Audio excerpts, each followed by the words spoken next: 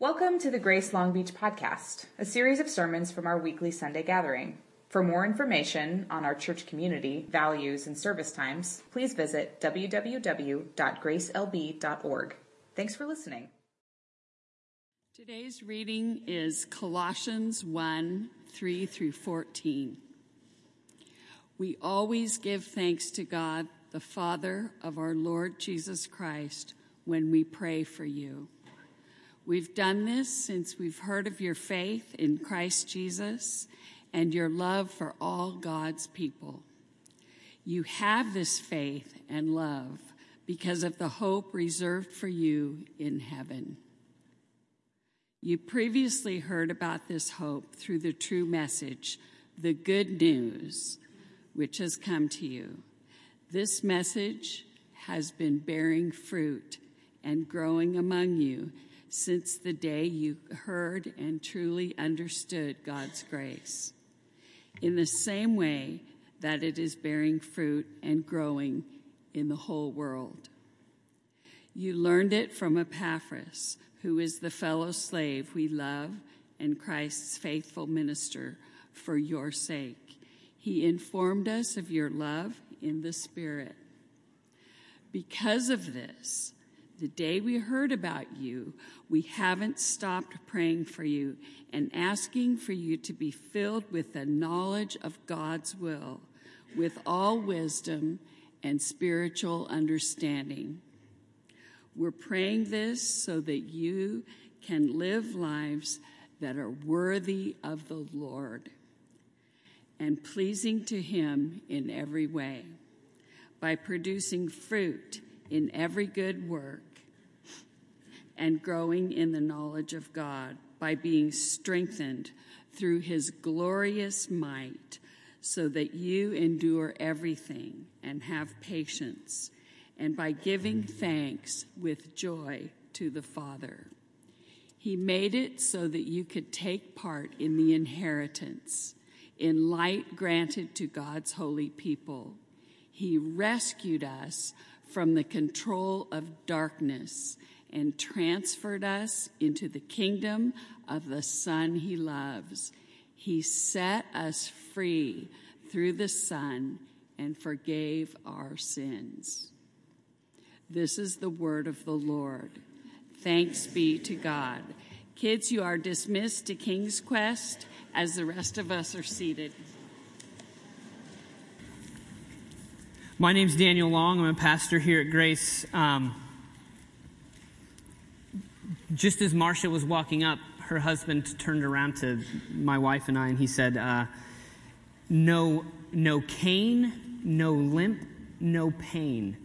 And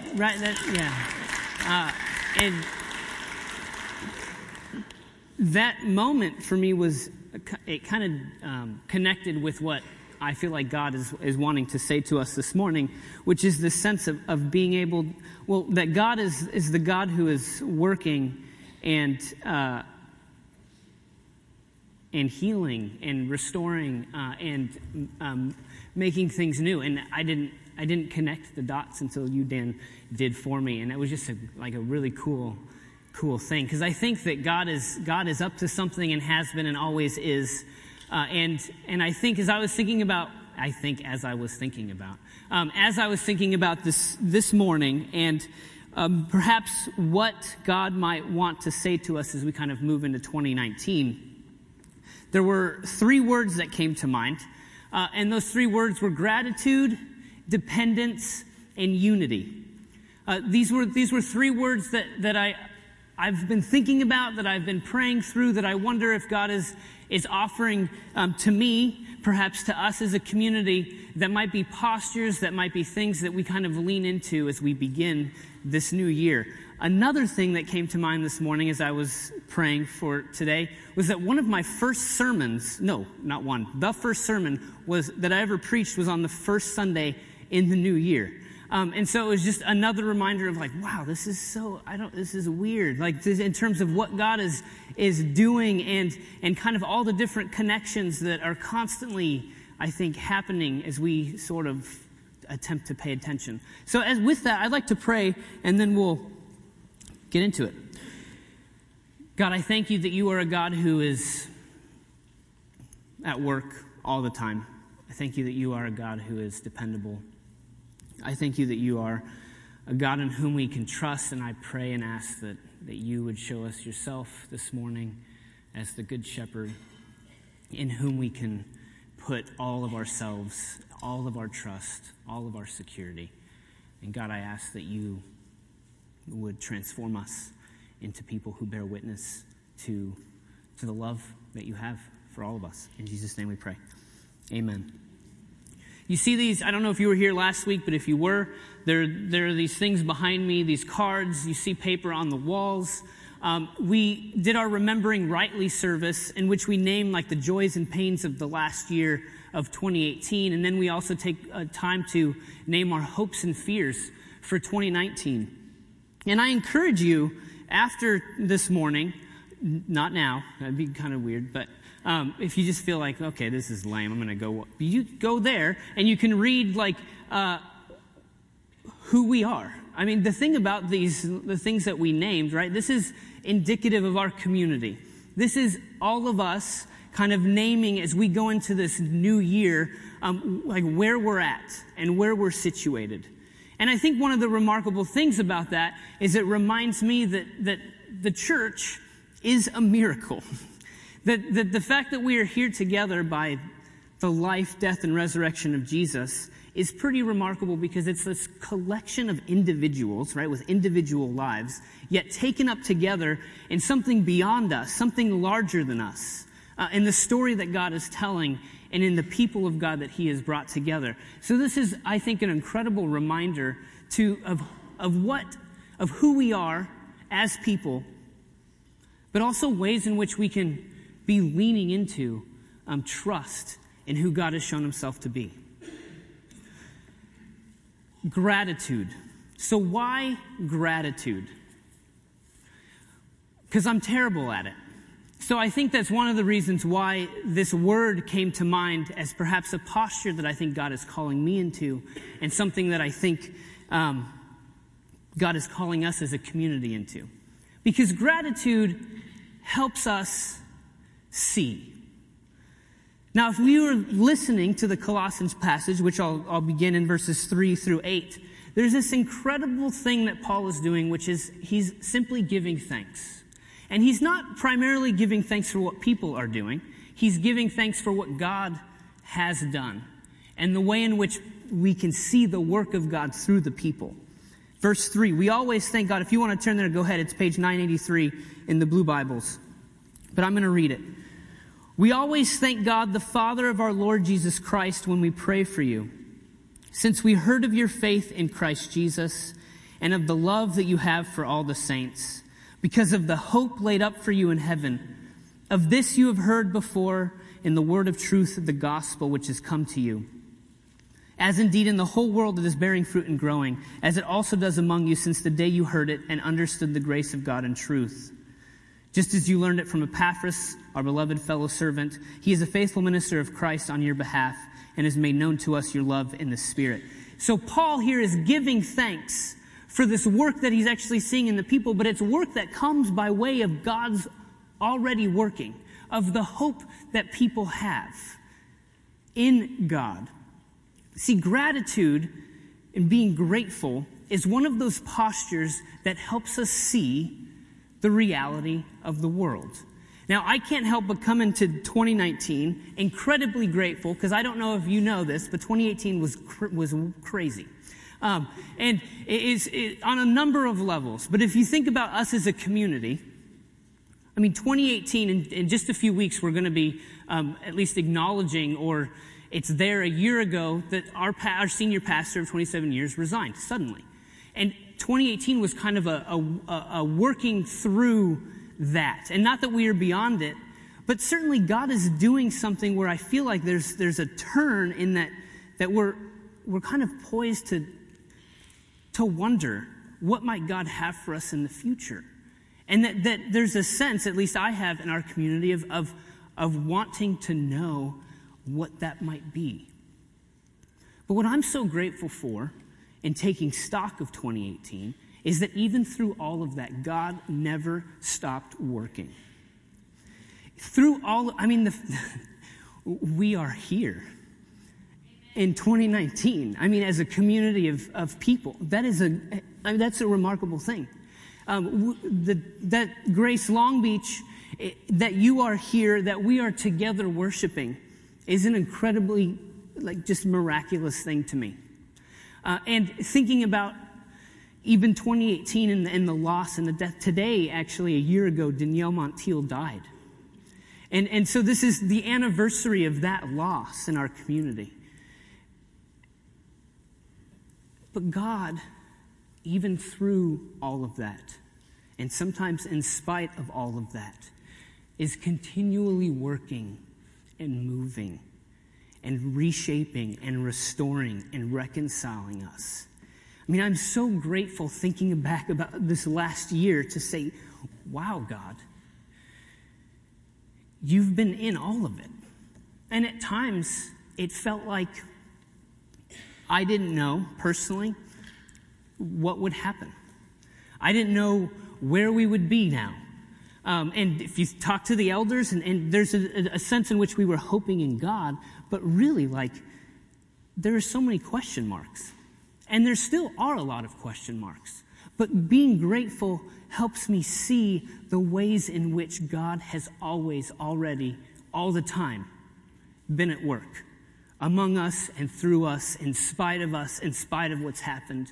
And so thanks be to God that He is the one who is working and moving. Thanks be to God that it's not based on us getting things right or perfect, right? Thanks be to God that it's not on us figuring out the best way to do things. Thanks be to God that He, through His Son, Jesus, has called us together, and that we actually have a part to play in what He's doing in the world. God is the one at work. God is the one who has called us. And being grateful helps me see that. Being grateful and kind of stepping into gratitude also helps me see other people in different ways. Now, when you're in a church, when you're in a community, newsflash, you don't like everyone. Is that right? You guys can all agree. Yeah, amen. Okay. Yeah. Thanks, John. Our salvation isn't in our ability to like each other all the time, right? Our future, actually, isn't necessarily secured by our being nice all the time. Our future is actually secure because of what God has done in Jesus. And despite how I might feel toward a person, that doesn't change the fact that they are my brother or sister. And gratitude for me, being grateful and leaning into being grateful for people, even those people that bother me, is a way in which God can actually reframe and reshape how I see them. Henry Nouwen says this about gratitude and resentment. He says, moving away from resentment requires moving towards something more life-giving. And that something is the attitude of gratitude. Resentment blocks action. Gratitude lets us move forward toward new possibilities. Resentment makes us cling to negative feelings. Gratitude allows us to let go. Resentment makes us prisoners of our passions. Gratitude helps us to transcend our compulsions to follow our vocation. Resentment exhausts us by complicated jealousies and ambiguities, stirring up destructive desires for revenge. Gratitude takes our fatigue away and gives us new vitality and enthusiasm. Resentment entangles us in endless distractions, pulling us down to banal preoccupations. Gratitude anchors our deepest self beyond this world and allows us to be involved without losing ourselves. So this idea between, this interplay between gratitude and resentment, and I actually think this is true. I think that there's an ability to become resentful or bitter or entrenched in this sense in which, I don't want anything to do with another person. But it's easy to get there. But gratitude, being grateful for a person and moving and stepping into that, or even asking that God would help us to become thankful, I think begins to warm our hearts in a way that we didn't think was possible. Now, why do I bring this up? I bring this up because I think as we move forward together and as we are going and things are happening, it's easy for things to build up and to kind of create wedges. I think that there are a lot of questions that need to be answered and that will be answered and things like that. But I think that it's easy if we aren't stepping in or moving into this posture of being grateful and gratitude, or at least leaning into that, then it will become easy to kind of become entrenched in this resentment and this bitterness if things or people don't act the way we would like them to or don't go the way that we would like. I think that God is calling us into this posture of gratitude, of being grateful, in order that our hearts might be warmed to one another in a new way. And I think this is true not just in the church, but I think this is true in relationships. I think this is true in your families and in friendships. Do you find yourself often, sometimes, surprised by your resentment toward another person? Well, I challenge you to sit and attempt to find things to be grateful to God for about that other person. And I wonder if God might change your hearts. I do this all the time with my children.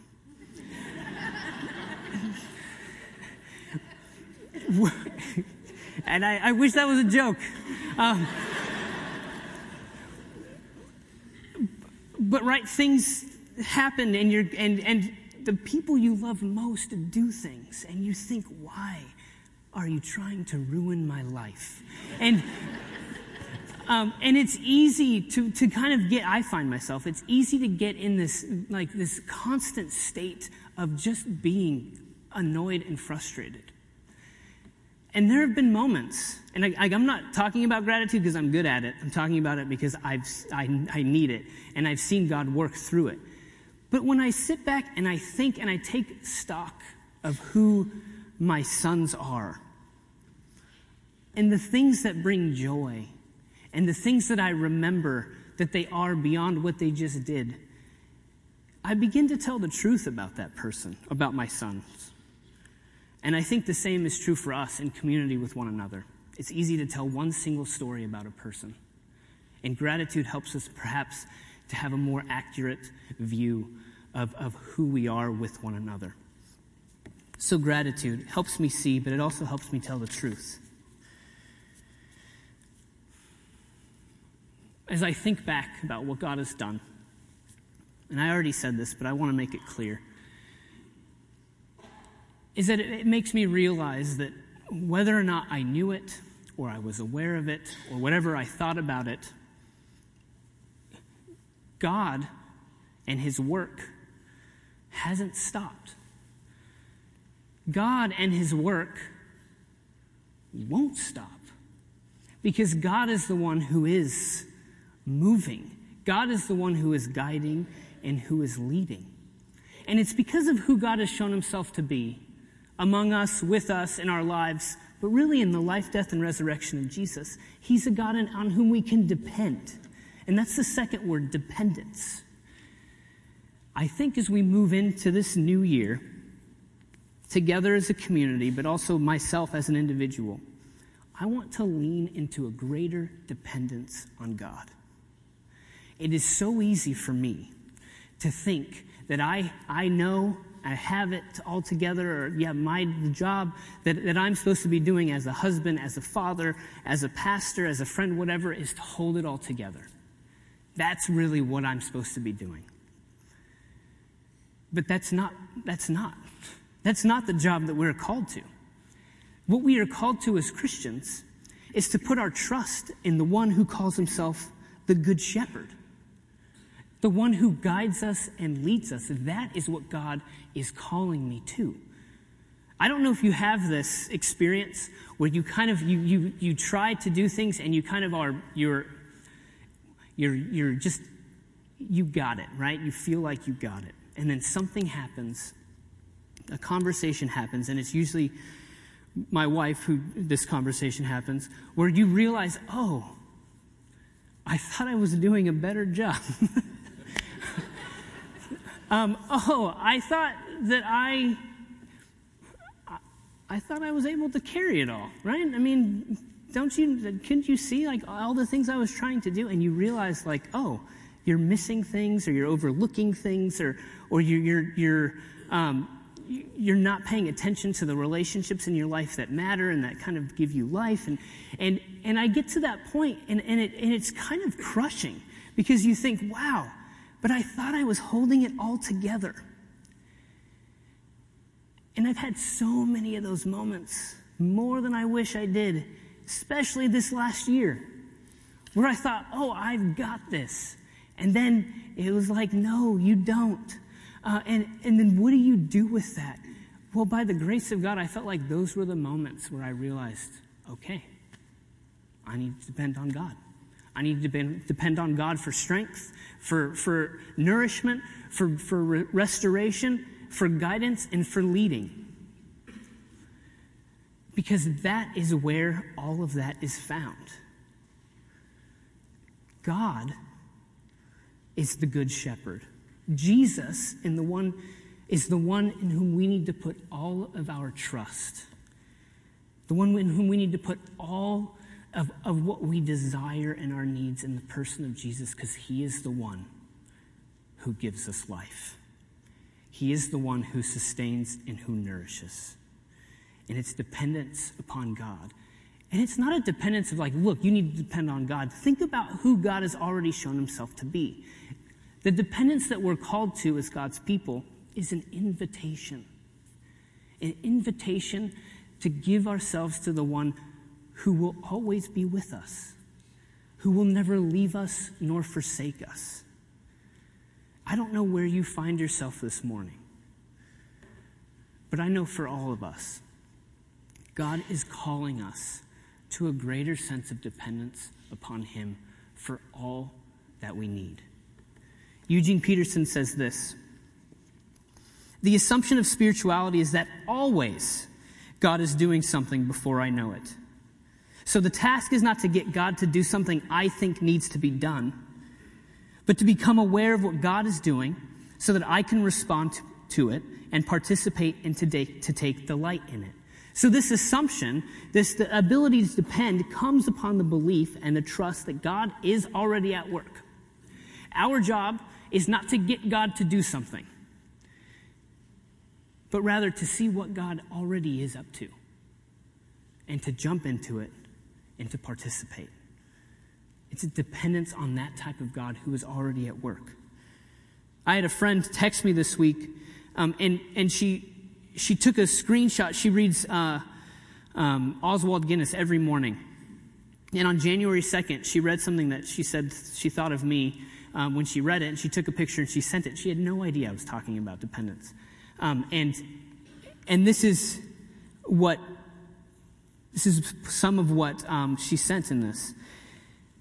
It says, one of the difficulties in Christian work, and I think here Chambers is talking about the work of being a disciple of the Christian life, not just like Christian ministry work. One of the difficulties in Christian work is this question: what do you expect to do?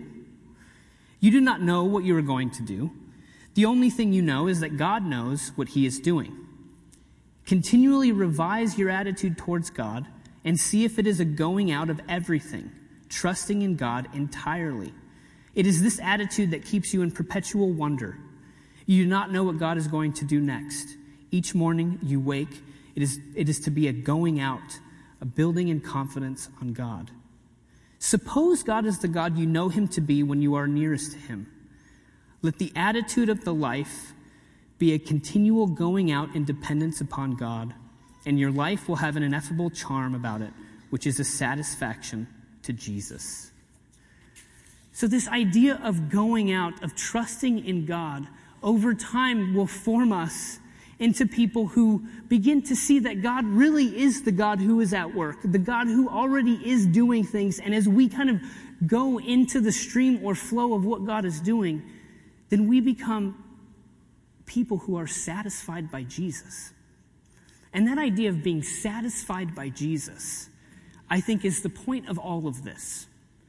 Church, sermons, worship, our life together is to be a continual opportunity to continually remind one another of who we are putting our trust and who actually satisfies.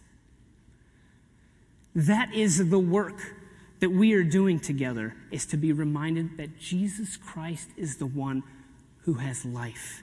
Jesus Christ is the one who is the bread that nourishes us. That his blood is really the blood that is able to wash us clean. That it is Jesus. It is he who we need. He is the one that we are to desire. And I think an opportunity on Sunday mornings, through all of the different things that we do, is maybe a reminder of the ways in which we've wanted to be satisfied by other things. And Sundays we come together and say, oh yes, none of those other things are what satisfies.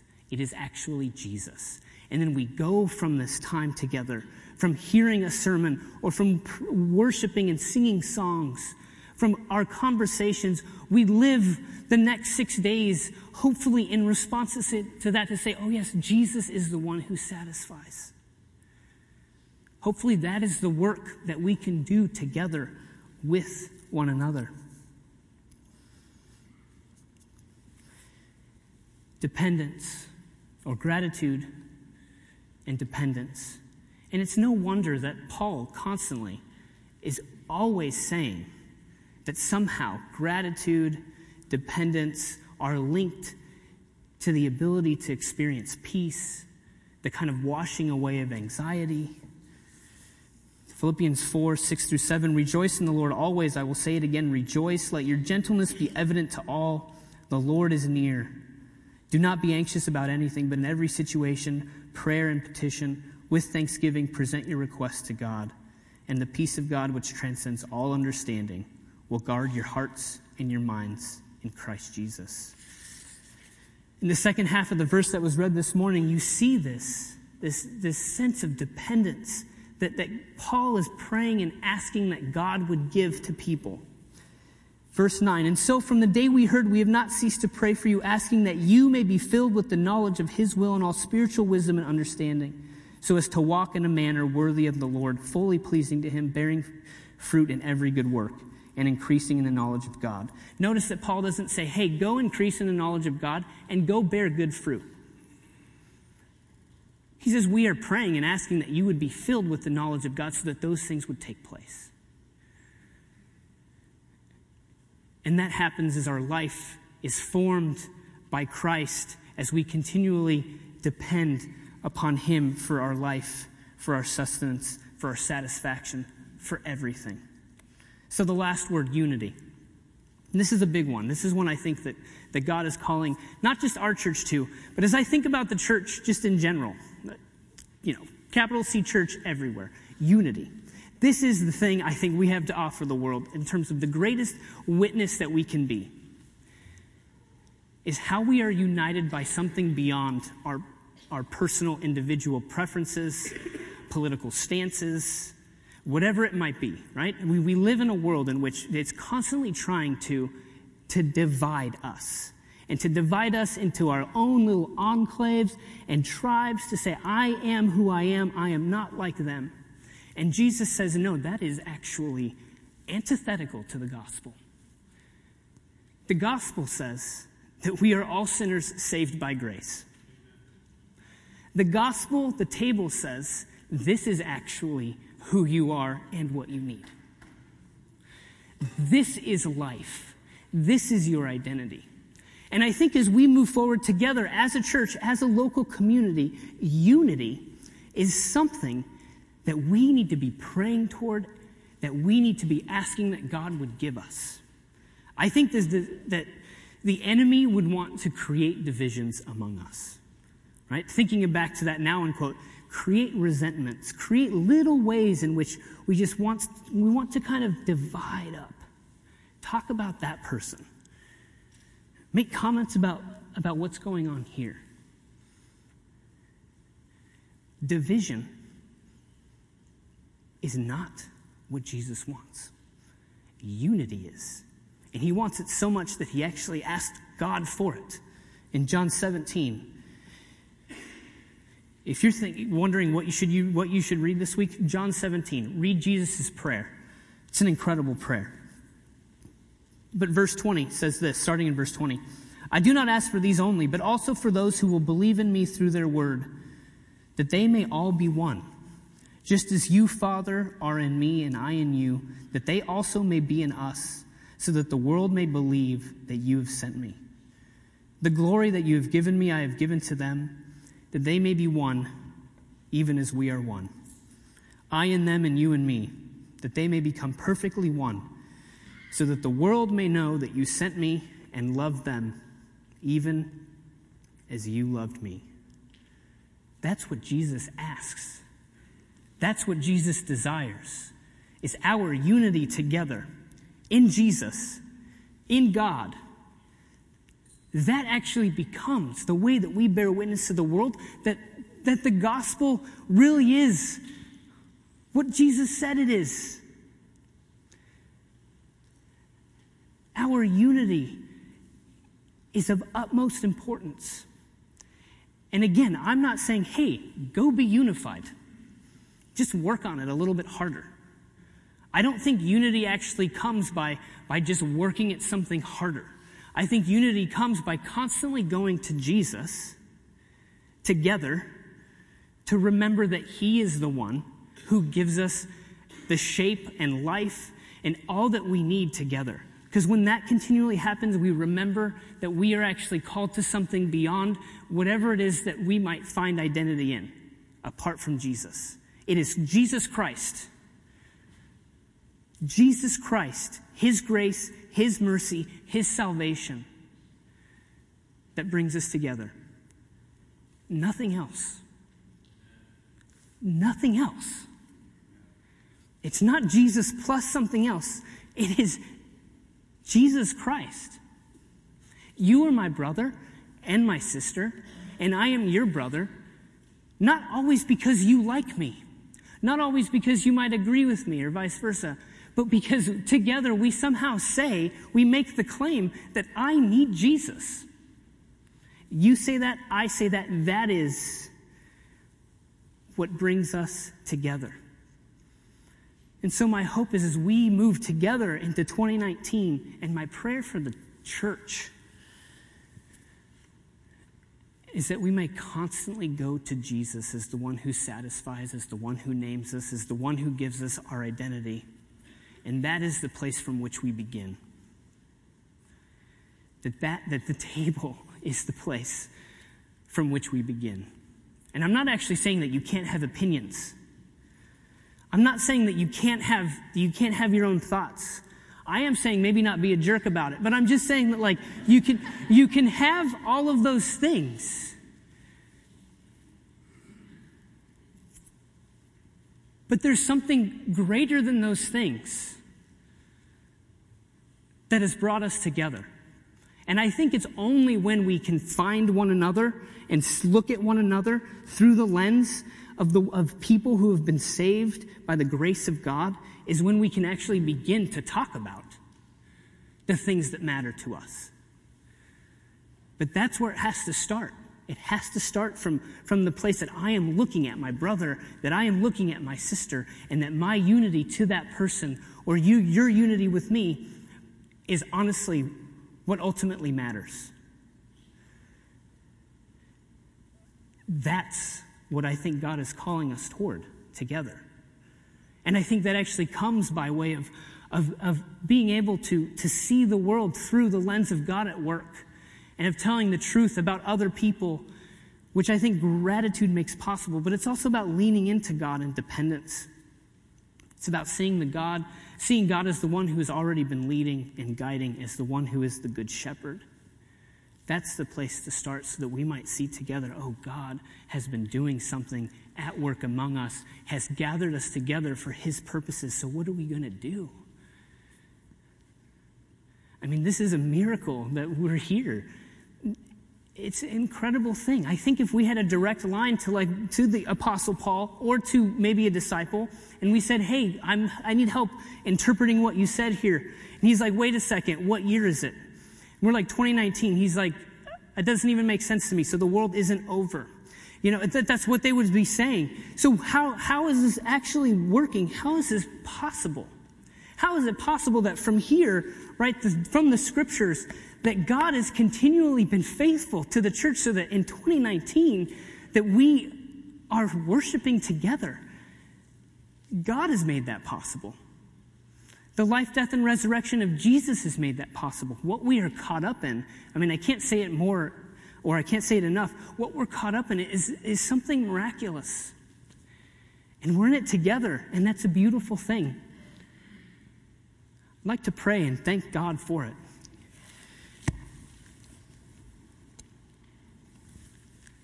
God, you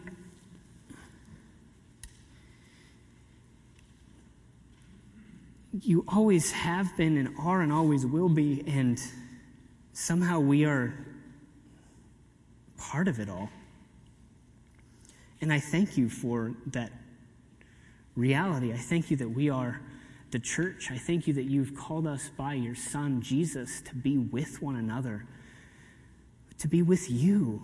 And I pray that together we would move toward you, Jesus, as our satisfaction, as our bread, as our nourishment, as all that we need. Thank you for showing us that you are a God who is faithful, that you are a God who will guide and lead. Thank you that you are a God who calls us to be unified. And I confess that I don't know how that works, but I know that it only will work because you and your power and you kind of taking hold of our lives in a new way. And so I pray that you would. God, I thank you for this last year, for the ways that you've carried us through. Thank you that we are a church, a body that you've kept hold of, that you've been working in. Thank you for the healing even through the times of loss and tragedy. Thinking even this morning, thank you for